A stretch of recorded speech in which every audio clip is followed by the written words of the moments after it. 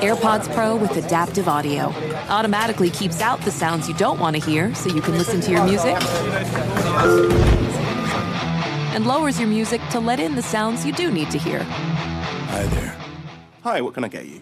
I'll have a strawberry mango coconut probiotic smoothie with wheatgrass. Anything else?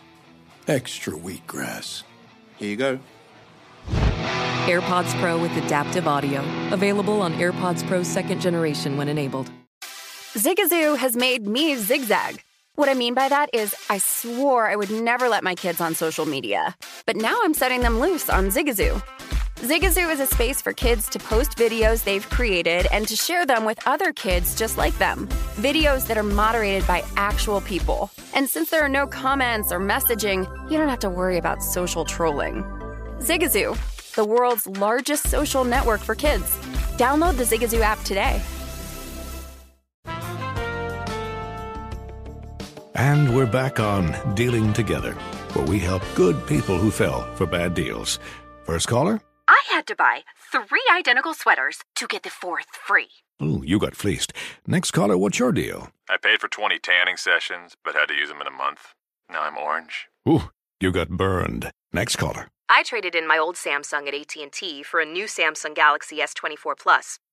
How's that bad? I got to choose from their best plans. So, what went wrong? Oh, nothing went wrong. And you're calling to... To request a song? You want a song. Of course. The choice is yours. Our best smartphone deals. Your choice of plan. Learn how to get the new Samsung Galaxy S24 Plus with Galaxy AI on us with eligible trade-in. AT&T. Connecting changes everything. Offers vary by device. Subject to change. S24 plus 256 gigabyte offer available for a limited time. Terms and restrictions apply. See att.com/Samsung for details.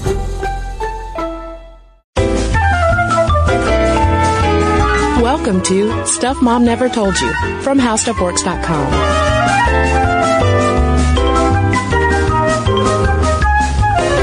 Welcome to the podcast. I'm Kristen. And I'm Caroline. And today we have a super rad lady on the podcast to tell us all about the new book she has written that you need to get in your hands or on your device ASAP.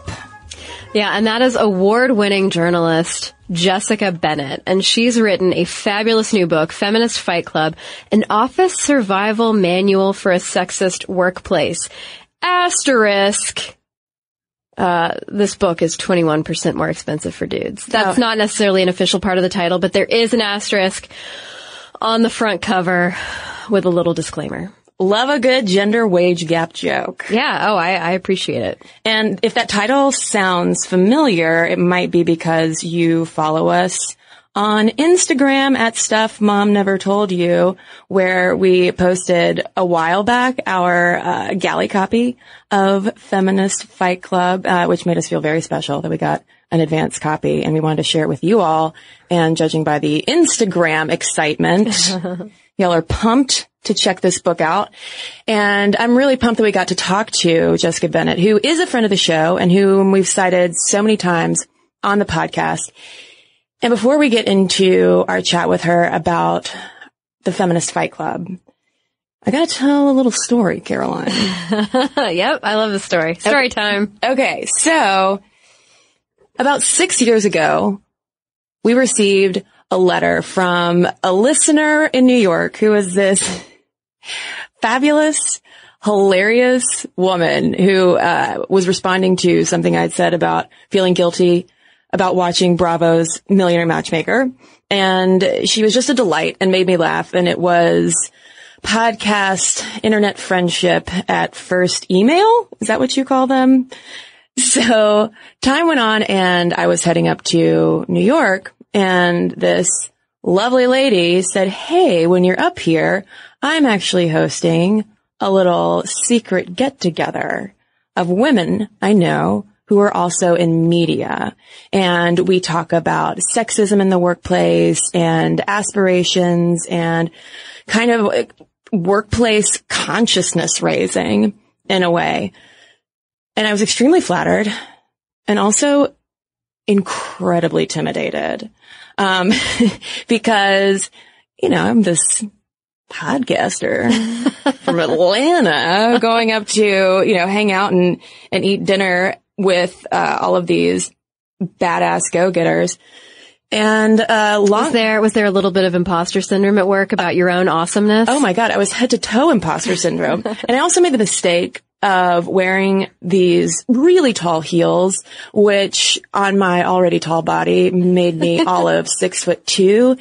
And in small New York apartments, I learned that night, when you are towering above the rest of the group, but you're also feeling overwhelmed with imposterism and no one knows who you are, it can really amplify one's social anxiety. I was going to say, you just end up in the fetal position in the bathroom. Pretty much. In fact, actually, I got lost in the bathroom at one point. It was just a hot mess. I think I basically just blacked out, had an insecurity blackout, and then arrived on the subway like 2.5 hours later. We've all been there. You're like, for some reason, I'm not hungry anymore, but I also want to throw up. I don't know where I've been. And I think I've had 4 glasses of Pinot Grigio. So, unbeknownst to me, this was what would become the Feminist Fight Club that Jessica Bennett centers this Office Place manual around. And I'm so honored to, I guess, technically be a member of this fight club, Caroline. I'm like an adjacent member. You're a member by proxy? Yeah. Yes. That's how that works. I vote long distance when I need to mail in my vote for leadership. Well, and in the 6 years since, it's been amazing to watch these women's careers develop, and also how, they've been extremely supportive of Stuff Mom Never Told You over the years as well, Jessica Bennett in particular. So it's just exciting to see all of our real world situations now getting applied to all of these tactics and strategies and hilarious puns that Jessica has compiled that can help anybody in the workplace. So with that, we're going to kick off the conversation with Jessica talking about the origins of that first feminist fight club.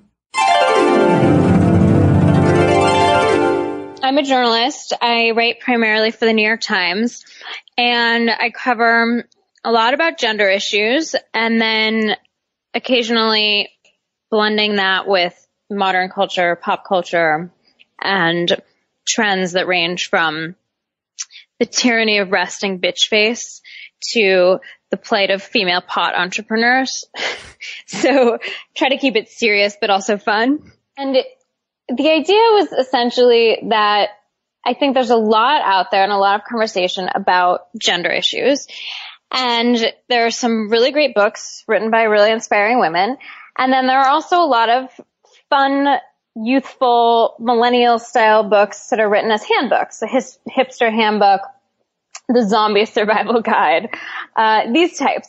And what I wanted to do was blend the two, create something that was smart and had real advice that was rooted in research and backed up by fact, but also was really easy to digest. It was the kind of thing you could shove in your purse, maybe even stuff in your bra, tear out a couple of pages, put them in there when you're going in to ask for a raise, and flip essentially to the section that you needed the advice on.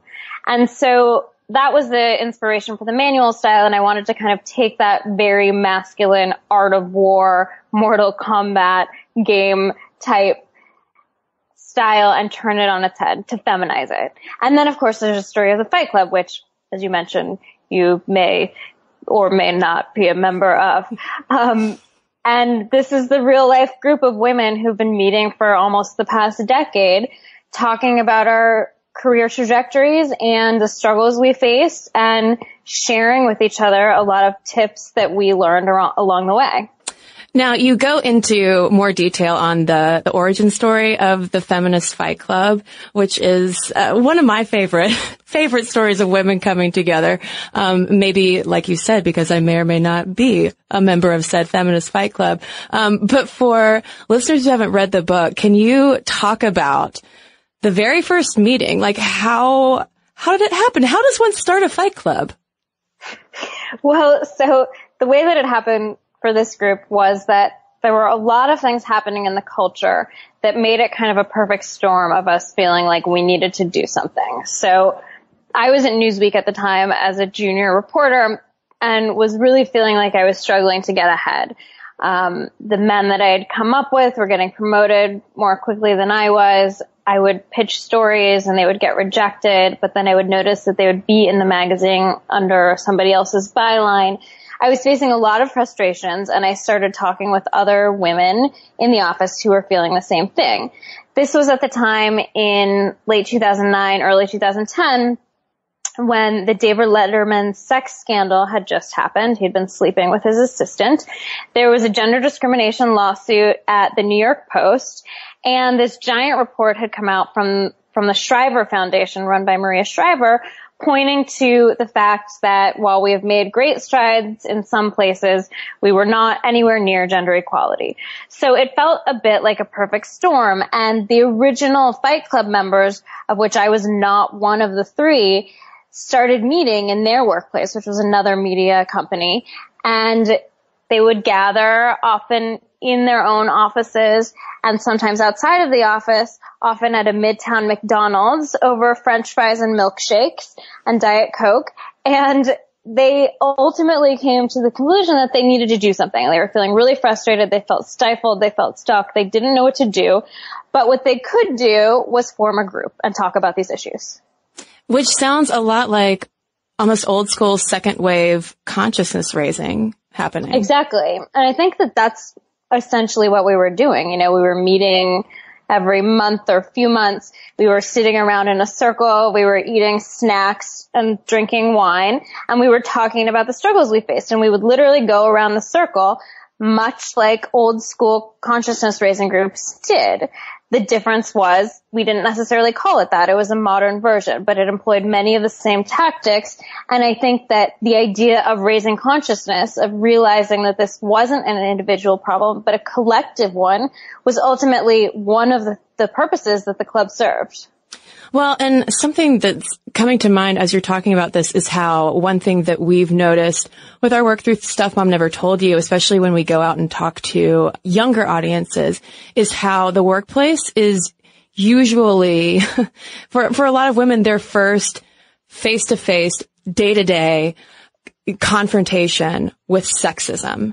And so I'm wondering if that's if you think that that's common for a lot of women too, where, you get your job and that's terrific, but then all of a sudden you're like, oh wait, no, stuff is really screwed up here. Right. I mean, that was certainly my experience, and the data would back that up. You know, women excel in school. They're graduating from college in higher numbers. They're kind of outpacing their male peers at every turn. They're getting more advanced degrees. And then we leave academia and we go to the workplace, and it's not this egalitarian utopia. We're not getting ahead at the same rate. And so for me, you know, I had a privileged upbringing. I grew up in Seattle. It's sort of a liberal utopia. My parents are feminists. Everyone always told me I could accomplish whatever I wanted. And so I think in a way, because of that, I didn't realize that feminism was something that I even needed or identified with. And it wasn't until I got to the workforce and began to experience these issues that I was like, wait, oh, like this is what people talk about. This is this thing that people talk about. And is it sexism? Like, is that really what this is? And it took me a while to actually get to the conclusion that yes, it was a systemic issue, and it's still one that exists. Well, and that's something that jumped out to me early in the book, where you say that recognizing sexism is harder than it used to be. So why is that, do you think? Like, and sort of what does that mean that we need to be on the lookout for? Right. You know, I once had this conversation with Gail Collins, who's the New York Times opinion writer, who has a number of amazing books about this issue. And she said something to the effect of, we were talking about generational differences, and she said, you know, sexism of my generation was worse in many ways. It was more overt, but at least you knew it when you saw it. And that really resonated with me, because while our generation is not experiencing help wanted ads segregated by gender, or actually being smacked on the ass in an office environment and it being okay or accepted, we face things that have a subtlety to them. And as a result, it's hard to know, is it sexism or is it just me? So, for example, being interrupted in a meeting. Women are twice as likely to be interrupted in meetings as men. And this happens all the time. This has been happening for my entire career. And it took me a long time to realize that maybe this was actually a product of male privilege and of a patriarchal system in which men believe that they are entitled to speak more frequently. You know, things like having your ideas attributed to somebody else. This is also statistically proven. It happens commonly with women. And these things, I've heard it called sexism by 1,000 small cuts. They're small things, and taken individually, they can seem like not that big a deal. But when you experience this, all of these things over time, collectively, they can be really fatal. Well, and a lot of these conversations around, especially the gender wage gap and more of the financial manifestations of workplace sexism, really start with negotiation, the whole salary negotiation issue. And for so long, the, abiding claim was that, well, women just aren't asking for money, and that's the problem. But there's so much more nuance to this negotiation issue. So could you talk a little bit about that? Yeah. With all of this stuff, there's so much nuance to it, as you mentioned, and even the negotiation thing. So yeah, we finally realized over the past few years that women aren't asking as often. And so we've been trying to solve that. And that's what I write in the book. Well, last week a study came out saying that actually women are negotiating. They're, in fact, negotiating in equal numbers to men. So great. That's a good thing. We're halfway there. But the caveat is that they're still not getting raises with the same frequency. So yes, you can tell women to negotiate. You can encourage them to do so, but it's not that simple. They have to be able to navigate these really complicated and deeply rooted biases when they get there. And some of those say that, when a woman asks for a raise, she's more likely to be deemed pushy. She's going to be less liked when she does so, and she's less likely to get the raise than a man who is asking. Another bit of research advises that women should actually smile when they go in to negotiate, because women are expected to be nurturing and maternal and nice. And so if you play into that stereotype, you're actually more likely to be successful when you ask. So it was tricky writing this chapter because I didn't want to advise people to play into gender stereotypes. But by the same token, if smiling when you go in to ask for the raise is going to get you the money and get you in power, and then you can lift other women up along with you, then I think it goes towards this larger goal of smashing down patriarchy and taking over. But these things are really tricky. They're very nuanced, and there's a lot of subtlety to them. Well, and speaking of smiling, what would you say to someone listening and thinking, oh, but I'm really over being expected to smile all the time, especially for, women who are working in service industry jobs. I've heard this from women in healthcare a lot, being asked by patients, why aren't you smiling? What would you say to that? I mean, Hillary Clinton just experienced this with the head of the RNC. Contrary to popular belief, women are not actually born with smiles on their faces, and we are not required to smile. However, there is this cultural expectation that we should be smiling all the time. And if we're not, then we have resting bitch face. Then we're a bitch. Whereas the exact same facial expression on a man would simply be viewed as serious or authoritative. So there's a complete double standard when we talk about this. At the same time, if I have to grin and bear it literally when I'm walking in to ask for a raise and it's going to get me the money so I can get in power, then on some level I'm just like, F it, I'm going to do it. Now, not to get too personal, Jessica, but do you have, like I do, resting bitch face? I didn't know that I had resting bitch face until I was doing a television interview for an article I'd written, and somebody screenshotted my face on the screen, and it in fact ended up on Wikipedia as literally the face of resting bitch face, the definition. No. So turns out I do have resting bitch face, but I'm trying to just own it. Yeah, I mean, you could probably trademark that resting bitch face then. Right? Yeah. That's my amazing. boyfriend has it as my icon when I call him.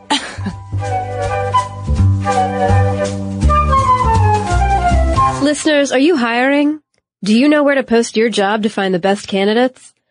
Listen, we know that posting your job in one place isn't enough to find quality candidates all the time. And if you want to find the perfect hire, you need to post your job on all the top job sites. And now you can with ZipRecruiter.com. ZipRecruiter lets you post your job to 100 plus job sites, including social media networks like Facebook and Twitter, all with a single click. And you can find candidates in any city or industry nationwide. Just post once and watch your qualified candidates roll into ZipRecruiter's easy-to-use interface. No juggling emails or calls to your office. You can quickly screen candidates, rate them, and hire the right person fast. So find out today why ZipRecruiter has been used by over 1 million businesses. And right now, Stuff Mom Never Told You listeners can post jobs on ZipRecruiter for free by going to ZipRecruiter.com/women. That's ZipRecruiter.com/women. One more time to try it for free, go to ZipRecruiter.com/women.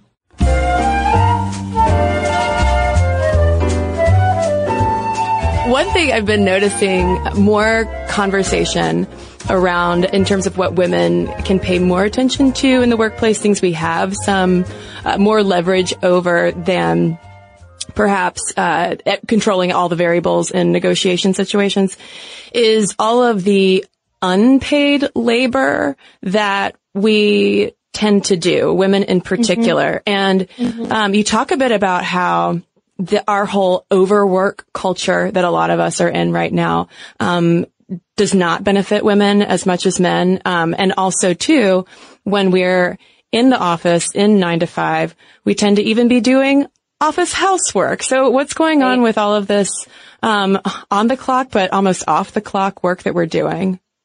Right. Yeah, I think this comes from two angles. So on the one hand, there's what I call in the book the stenographer. And this is the guy who asks you to take the notes in the meeting or grab the coffee and just instinctively turns to a woman to do these tasks. And what the research shows is that women are more likely to be tasked with these things. They're more likely to be asked to do them. And at the same time, they are also more likely to volunteer. So the reality is, if you're always taking the notes in the meeting, then you're probably not putting forth the ideas. And if you're always grabbing coffee, then you're missing valuable face time. And if you're the one who has to plan the company holiday party or brings cupcakes for the birthdays, it's taking time away from the higher productivity tasks that may get you noticed. So, of course, all of this is within the framework of assuming that a person wants to get ahead at work, and maybe not everybody does. But at the same time, most people, I think, would probably prefer to do more stimulating work than the menial tasks. And this is across the board. You know, this is not just in an office environment. This happens. You can be an hourly worker in a restaurant and still be the one asked to marry the ketchups. Maybe that's industry speak from my waitress days. Marry the ketchups or roll the napkins. Like, this stuff is taking time away from when you could be bringing in tips.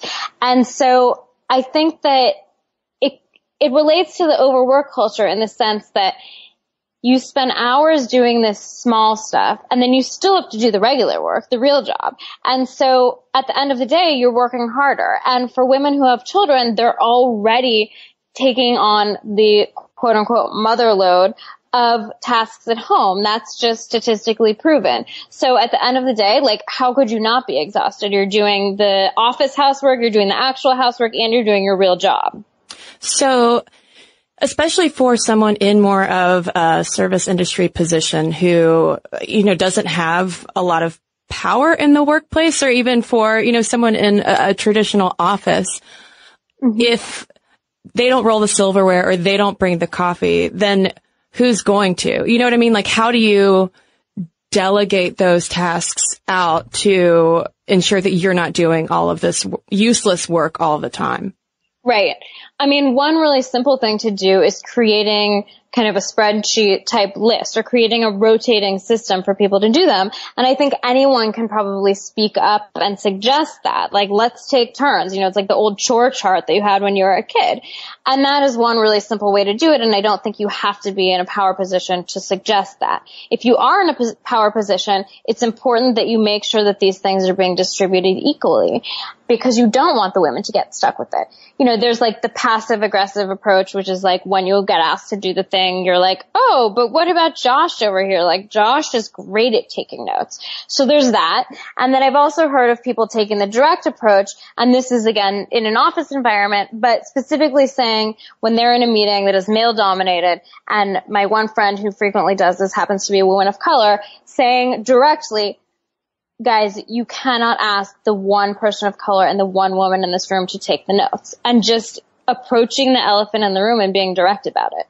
So I think that with all of the advice in this book, nothing is going to work for every situation. So I've tried to give the direct approach, the indirect approach, the humorous approach, and people can kind of choose what might work best for them. Well, that also has me wondering that considering how more and more people are working freelance or on a contract basis, sort of being their office of one. Do you think that these situations apply? I mean, I work from home as a freelancer, and most of my work is done over email these days. And I find myself dealing with this stuff constantly. Like, I'm not getting audibly interrupted, but I notice subtle things like I respond to emails in the most passive way possible, saying, I feel like, and using language and exclamation points to try to soften what I'm actually trying to say. Whereas men, I don't think, do that with the same frequency. So the idea of free work and being asked to do free work again, that's hugely common when you're a sole contractor or an independently employed person, because you have to decide what's worth it for you. And, you know, journalism, it's like everyone's asking you to write for free all the time, and you have to decide, like, when it's worth it for you. Like, what's the return on the investment? ROI, I hate that term. It's so corporate, but I actually find myself asking, like, what's a ROI on this? Is it worth it for me to do this thing for free? Or is it worth it for me to grant this favor? Has this person done something for me in the past, or do I just believe in this cause? So a lot of it is just weighing things individually, but thinking strategically about it.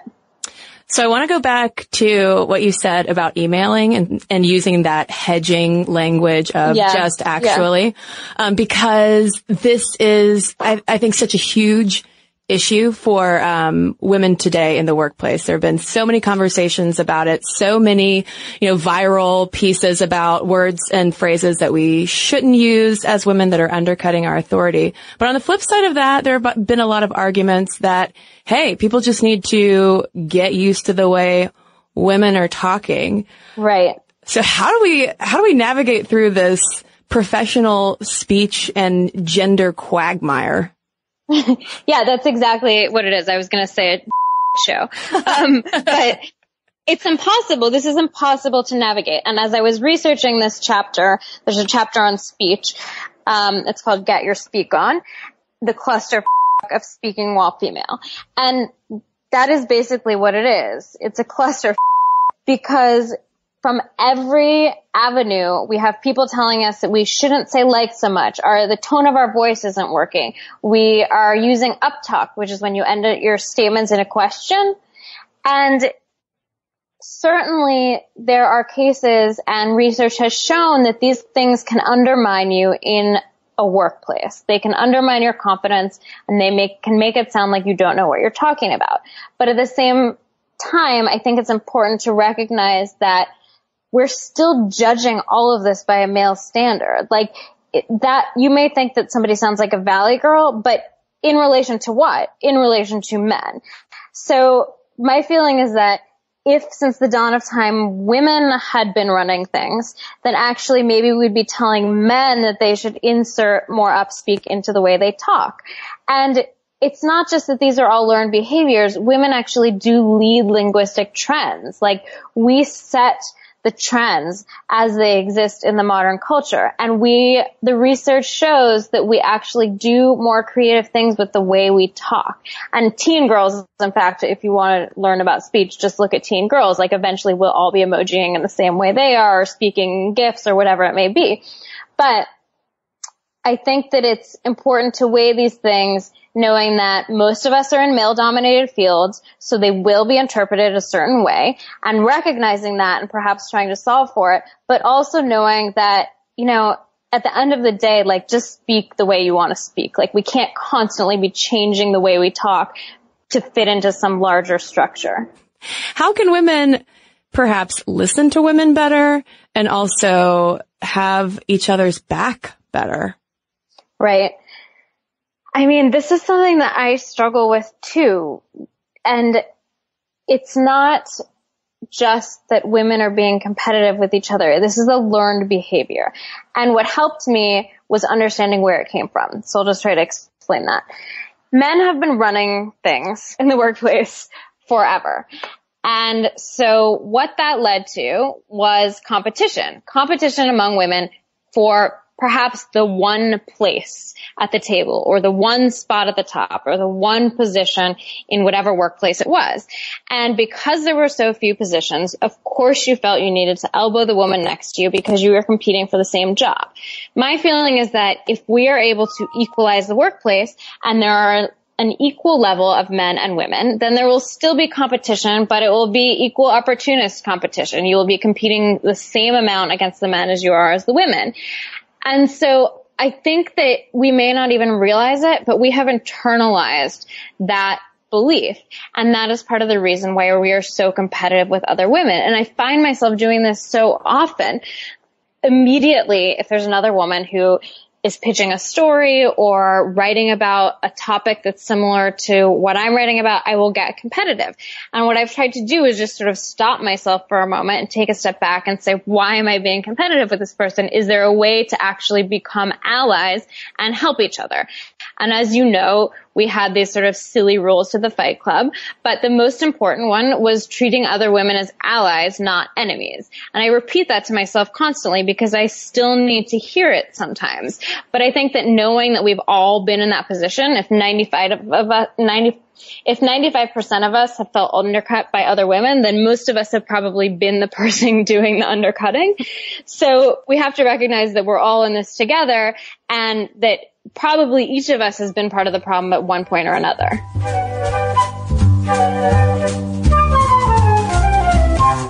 Caroline, as you and I both know well, to-do lists can seem out of control. There's so much stuff Mom never told you to do and so little time to do it. But there's one thing we can check off our to-do list, and that is going to the post office thanks to Stamps.com. Because with Stamps.com, we can buy and print official U.S. postage right from our own computers and printers. Stamps.com will even send us a digital scale, automatically calculating the exact postage we need for any letter or package and any class of mail. That's right. You can do everything right from your desk with Stamps.com. And right now, you can sign up for Stamps.com and use our promo code STUFF to get a special offer. It's a 4-week trial plus a $110 bonus offer that includes postage and a digital scale. So don't wait. Go to Stamps.com before you do anything else. Click on the microphone at the top of the homepage and type in STUFF. That's Stamps.com. Enter STUFF. And now, back to the show.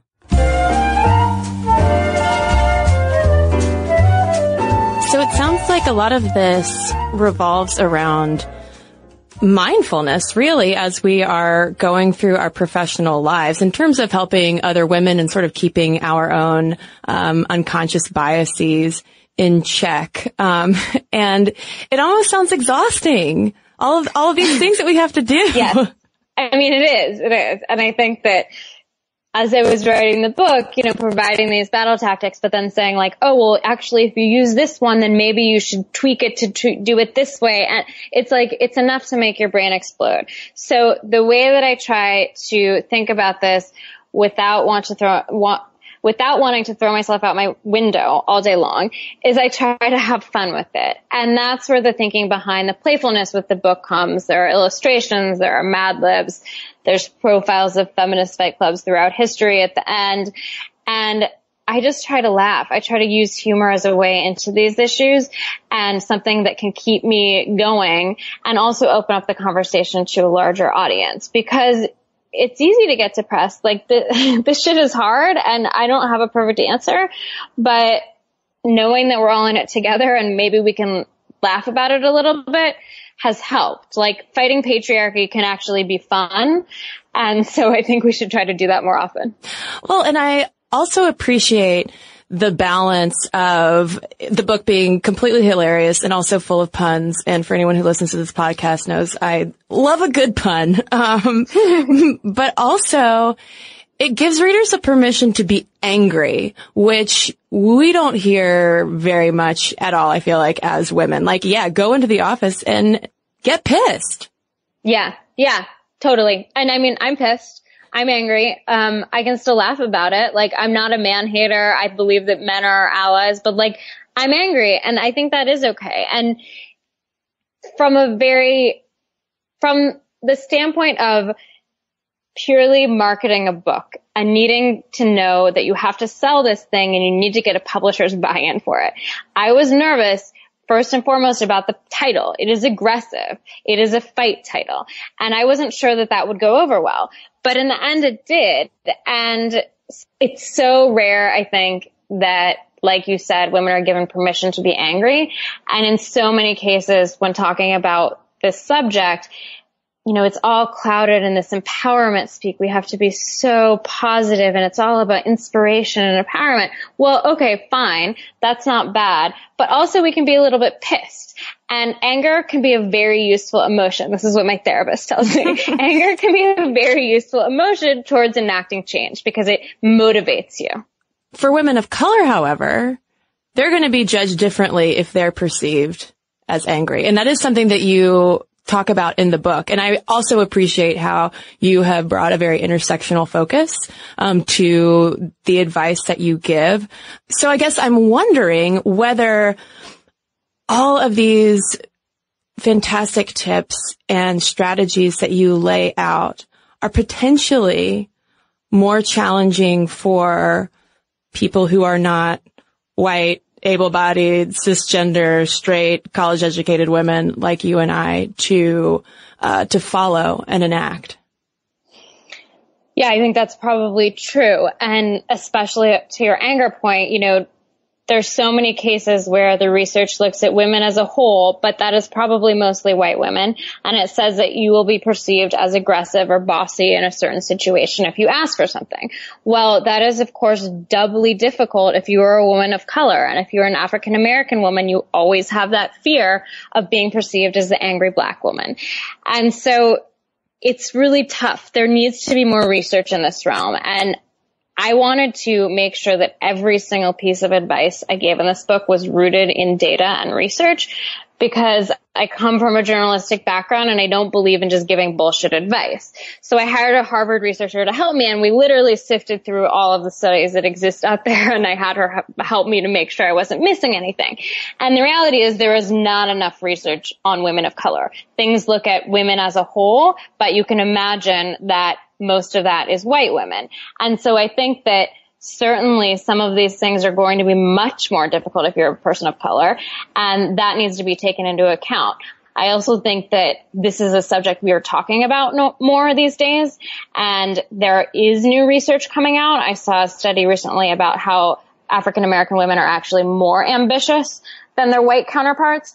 And so the more we talk about it, the more we research it, then hopefully the more battle tactics we can come up with that are specific to them, because you can't really solve all of these problems with a one-size-fits-all approach. That's just not the way the world works. So, you know, I've done my best while trying not to white-splain what women of color should do in these scenarios, while also looking at all of the research. But at the same time, I don't have all the answers, and there needs to be more.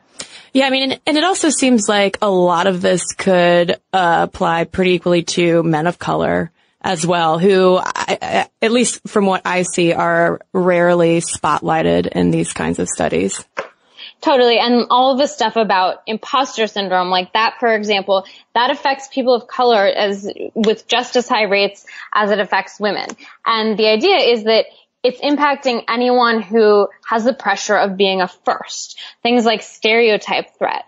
A lot of these issues really do affect both women and people of color. And so some of these tactics, there are some like writing affirmations or power posing to increase your confidence that can work for anybody. The research sucks. It really does. So what stat? You've been knee deep in research and studies, which Caroline and I love to do here on the show. Yeah.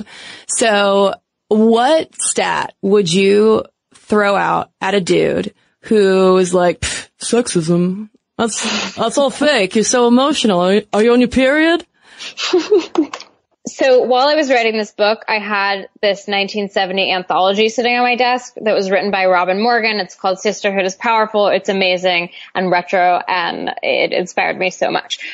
One of the things she has in that book is a section called Verbal Karate. And verbal karate is just a list of statistics. And I have learned over time that people cannot argue with statistics. So while you can try to appeal to a man or a woman who doesn't believe this is an issue by saying this is the right thing to do, you know, don't you want equality between men and women, you can also hit them with verbal karate or statistical karate, which is, guess what?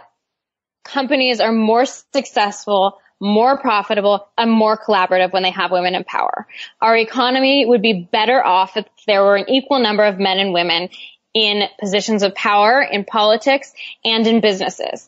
The GDP would actually rise by 26% were there gender equality. So there are all these stats that you really cannot argue with. And so I try to just throw those in their faces and then sit back and like manspread. Oh my God. I love it so much. Well, especially as someone who has spent so long reporting on issues related to gender and feminism, was there anything that especially surprised you that you were really not expecting in the process of researching for and writing the book? You know, none of the stats really surprised me. It was surprising to me that nobody had gone through and distilled the information in a way that could be really tactical, because none of this research is new. You know, a lot of it has been out there, but it's very academic. It's hard to sift through. And so a lot of what I spent time doing was just reading studies and trying to translate it into colloquial language and then like inserting a bunch of cheesy puns. But that, and also learning about these underground women's collectives of the past. You know, I have a section at the end of the book that's called Feminist Fight Clubs of Yore. And I spent a lot of time just digging through old manifestos from the 1970s and interviewing women who had been involved in the women's movement and learning about all of these amazing underground collectives that are not in the history books. You know, groups that banded together to fight for the rights of women in color in prisons. There's a group called the Sojourner Truth Disciples. You know, women like WITCH, the Women's International Terrorist Conspiracy from Hell, which is a name that they could never get away with today. But they used to stage all of these crazy protests. They glued shut the doors to the New York Stock Exchange one time and called the media so that they would be there when the Wall Street bankers would show up and not be able to open them. You know, all of these really colorful protests that combined both humor and action. And I think that at the end of the day, that's what I hope that this book does. It provides humor, but it also provides action. I think it absolutely does. And while I am biased, I'm also a journalist too. So there's my objectivity. Thank you. So aside from our original Feminist Fight Club, which one of those is nearest and dearest to your heart, or that you drew the most inspiration from? I did really love WITCH because they were so colorful. They also released 100 white mice into a bridal fair in Times Square in the 1970s, which I thought was hilarious. And they would go into Playboy clubs, which were popular at the time, and they would put this liquid cement in their purse. They would fill their purses with liquid cement, and it was a fast-drying cement, so they would rush into the ladies' bathroom and dump it down the toilets and clog up the toilets. So I love the women of WITCH. There are the Lesbian Avengers, who tried to bring attention to lesbian causes in the early 1980s, and they would go into Central Park and they would hand out Hershey's Kisses that would say, "You've been kissed by a lesbian." Oh my God. And then there's the modern day clubs that I found out about, like the Brujas, which are this group of Latina skaters in the Bronx who are trying to, you know, break down male-dominated skate culture and are amazing. So those are a few of my favorites, but there's lots more. So is there anything that I haven't asked you about that you would like to make sure that listeners know about the book before we wrap up? I think just that, this is the story of our feminist fight club, but anyone can start a fight club. There's no rules. You can make what you want of it. It doesn't have to be women all in your same industry or in your workplace. And we're so much stronger together. So, forming a fight club, I think can be fun, but also, that these women have your back. What if guys want to join a feminist fight club? I would love for there to be an all-male feminist fight club. But yeah, invite men to join your feminist fight club. Like, anyone who believes in equality is going to be an ally, and I think we should welcome them all, despite the fact that they have to pay more for the book. Well, I'm really excited to hear about all of the feminist fight clubs that people listening are about to go off and start. Yeah. Jessica, thanks so much for coming on the show. And please tell us where you can find more about the book, order the book, and learn more about you. You can go to feministfightclub.com, and there's all sorts of information there, or you can find us on Instagram. We post a new Feminist Fight Club from history every Friday, Fight Club Friday, at Feminist Fight Club. Well, Jessica, thanks so much. Thank you. So thank you so much to the absolutely delightful and badass Jessica Bennett for talking with us and sharing her awesomeness with our Sminty audience.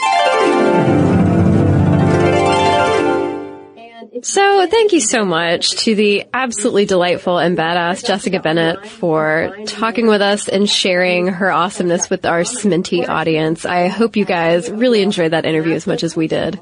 And if you did enjoy it as much as we did, you should look for Jessica online. You can find more about her book at feministfightclub.com. And of course, you can find it at any of your Facebook, massive and or in addition small to providing all the info you need to get yourself a copy. You could also find her on Twitter at FFC Jessica and her team are doing a fabulous job too of really collecting related news and current events happening around sexism and the workplace and just feminist culture in general. So be sure to check out everything that she and Feminist Fight Club are doing. So with that, listeners, we're curious to know if you have a Feminist Fight Club of your own, or if this is something it sounds like you could seriously use in your life. Let us know. momstuff@howstuffworks.com is our email address. And for links to all of our social media, as well as all of our blogs, videos, and podcasts with our sources, so you can learn even more about fighting the man, or the whoa-man, I don't know.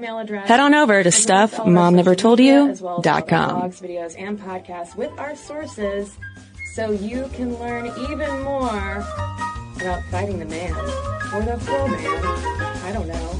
Head on over to StuffMomNeverToldYou.com. For more on this and thousands of other topics, visit HowStuffWorks.com.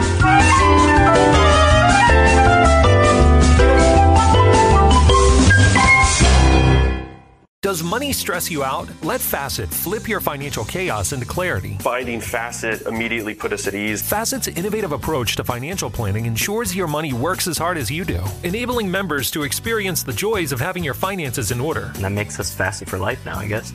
Visit Facet.com, FACET.com to learn more. This ad is sponsored by Facet. Facet Wealth is an SEC registered investment advisor. This is not an offer to buy or sell securities, nor is it investment, legal, or tax advice. These testimonials are from current Facet members who are not compensated. All opinions are their own and not a guarantee of a similar outcome. Hey Sarah, I loved that spring break vlog you posted on Zigazoo. OMG, you watched it? Yeah, it was so cool. I think you're so talented. Social media is only positive with Zigazoo, the world's largest and safest social media network for kids. In Zigazoo, all community members are verified kids just like yours, and all content is fully human moderated. Try out Zigazoo this spring break. Download the Zigazoo app today. Ready to unlock a world of entertainment? Philips Roku TV has America's favorite TV streaming platform built in, so you can watch live TV, catch every game, discover must-see shows and hit movies, and get all the best streaming apps in one place, like iHeart for all your favorite music, radio, and podcasts. Watch what you want, when you want. Immerse yourself in entertainment with premium 4K picture and sound for every budget, with sizes for every room. Find your perfect Philips Roku TV today, online or at your local Walmart and Sam's Club.